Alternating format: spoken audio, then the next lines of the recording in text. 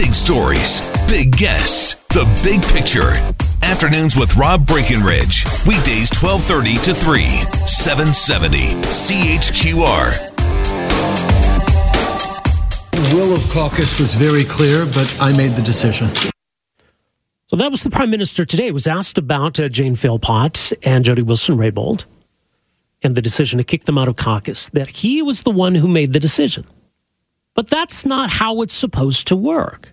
This was Jane Philpott in the House of Commons today, asking the Speaker to take a look at how this was handled, and the question of whether the Prime Minister might have violated the Parliament of Canada Act. When the Prime Minister and his office prevented Liberal members of Parliament from exercising their rights under Section 49.8, they violated the rights of Liberal members in 3 ways. The Prime Minister's words that night to the Liberal caucus are important to underscore because expulsion should not be his decision to take unilaterally. However, the decision had been already made.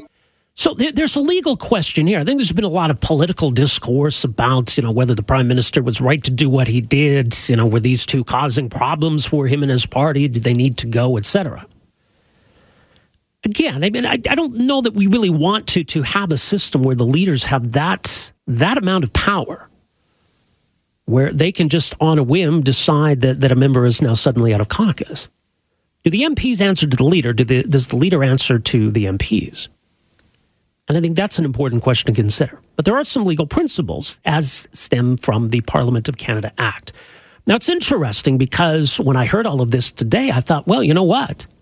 I just read about that. In fact, a week ago today, Conservative MP Michael Chong had a really fascinating thread on his Twitter page explaining all of this in great detail. I wanted to find out a bit more about all of this, so let's go to Conservative MP Michael Chong. He's the MP for Wellington Halton Hills in Ontario. Mr. Chong, great to have you with us here. Welcome to the program. Thanks for having me, Rob. Well, as I say, about a week ago, you were warning that, in fact, the Prime Minister may very well have violated the rights of these two MPs. So I suppose you weren't surprised then to hear this point raised in the House today. No, I wasn't, and it's very concerning. The law was violated, the law was broken, and the Prime Minister and his leadership team acted illegally in preventing Liberal MPs from exercising their right and their obligation under Section 49 of the Parliament of Canada Act. Now, what does that act, or what does that section of the act specify? That act says that 4 recorded votes are to take place at the first caucus meeting after a general election. The first Liberal caucus meeting took place on November 5th, 2015. At that first caucus meeting, Liberals were to have voted 4 times on 4 different rules concerning the power of the Prime Minister and the power of caucus members. Those 4 votes did not take place. And as a result, one of the 4 votes that did not take place was the rule concerning secret ballot caucus expulsions. And so the result of this illegal act on November 5th is now that the chickens have come home to roost, and now we have a question about the Prime Minister's action to remove these 2 members from caucus last week, Tuesday. Okay, so it's not any kind of a defense to say, well, because we didn't vote on this in our first caucus meeting, that those rules don't apply, that we don't have to use any kind of a secret ballot to decide this. That's right. The Section 49.8 subsection 3 is clear.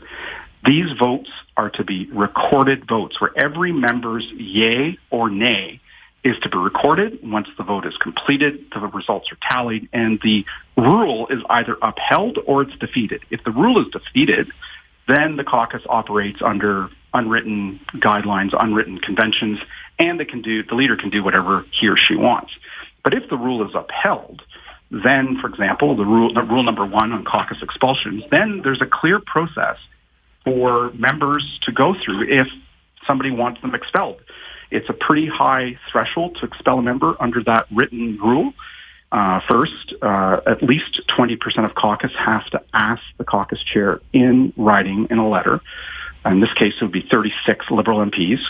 They have to ask the caucus chair for a secret ballot vote to expel a member. And then secondly, a majority of Liberal MPs have to vote to expel. In other words, not just MPs present, but an absolute majority of the entire caucus. And there was 179 Liberal MPs. So what that means is that at least 90 MPs had to vote on a secret ballot to expel. If only 120 show up, they still need the 90 votes for expulsion. So it's a pretty high threshold and a clear, fair process to expel a member. But that option was denied to Liberal MPs because the leadership of the Liberal Party wouldn't even let them have the vote whether to adopt that rule or to defeat it. So what is the default then if a party doesn't make a decision? That's a great question, Rob. We are into uncharted territory. When you break the law and you don't follow the rules, you're into uncharted territory. Yeah. And so my argument has been that until the authority or authorities to expel are made clear, nobody should be removed from that caucus. And I think the remedy in this situation is one of two things. Either the Liberal caucus, 3.5 years late, conducts the 4 recorded votes with respect to each of those 4 rules, either adopting them or defeating them, or they assume that the 4 rules were adopted and conduct a secret ballot vote for the expulsion of those 2 members in question. So I think those are the 2 remedies in this situation. But the decision that the Prime Minister made last week, Tuesday, to remove these 2 members has been done on questionable authority, is entirely unfair, denies those 2, Ms. Wilson-Raybould and Dr. Philpott, procedural fairness, and is entirely ad hoc and arbitrary. Right. So the violation of the law, that's what occurred in 2015, is the violation of the law here. That's right. By not recording these votes. That's right. And it's only come to light now because of these 2 removals last week, Tuesday. And we now have confirmation from 3 members of that caucus, just in the last several weeks, public confirmation that the law was broken on November 5th, 2015. The chickens didn't come home to roost for 3.5 years, and now they have. Right. And we know full well that there was no secret ballot. I mean, the Prime Minister even today says he made the decision to expel these 2 members. So we know how that unfolded. Yeah, and this is very concerning. This speaks to the rule of law. Either we are a country governed by law where everybody, whether they're powerful or not powerful, whether it's the Prime Minister or just an ordinary Canadian going about their business, must follow the law. And if there's any place in this land where the rule of law must be upheld and held sacrosanct, it's in the Parliament of Canada, where lawmakers meet to make laws that apply to all Canadians.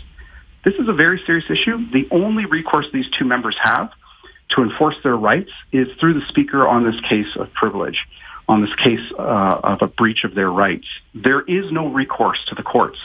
The Supreme Courts and other courts of the land have long made clear that when it comes to statutes, when it comes to laws that concern the internal affairs of the House of Commons, its parliamentary committees, or its parliamentary parties, that the courts will not intervene. And that was made clear in the most recent NDP satellite office case, where the Court of Appeal said we can't intervene with decisions made in the House of Commons. The only option they have is through the Speaker, and that's why I hope that he rules that there's a prima facie case of a breach of their rights. Your thoughts on why this matters, why it's important that there is this kind of due process, why it's important that leaders not be able to just arbitrarily kick MPs out of caucus, that the MPs have some say, some power, that they can hold the leader to account even? Well, I think there's 2 reasons, Rob. First, everybody in this country should follow the law. It doesn't matter if you're rich or poor, powerful or not powerful, whether you have access to the highest echelons of power or you're just an ordinary Canadian going about their work. Everybody in this country should be subject to the laws. There should be no ifs, ands, or buts, no exceptions. The second reason why this is important is that in following the law, we better balance the power of a PMO and individual members of Parliament. For too long, the Prime Minister in this town has controlled too much, and no one person in this country should have that amount of power. And so by following the law and allowing individual MPs to decide what powers the PM has with respect to caucus expulsions, with respect to election of caucus chairs, with respect to election of an interim leader, and what powers MPs will have, will better balance power between the PMO and elected members of Parliament. And that's good for Canadians, and it's good for our democracy. People can follow you on Twitter at Michael Chong MP, also michaelchong.ca. Really appreciate the explanation of all of this, and thanks for making some time for us here today. Thanks, Rob, for having me. Take care. That is Conservative MP for Wellington, Halton Hills, and Ontario, Michael Chong. Again, you can follow him on Twitter at Michael Chong MP. Afternoons with Rob Breckenridge, starting at 12:30 on News Talk 770 Calgary.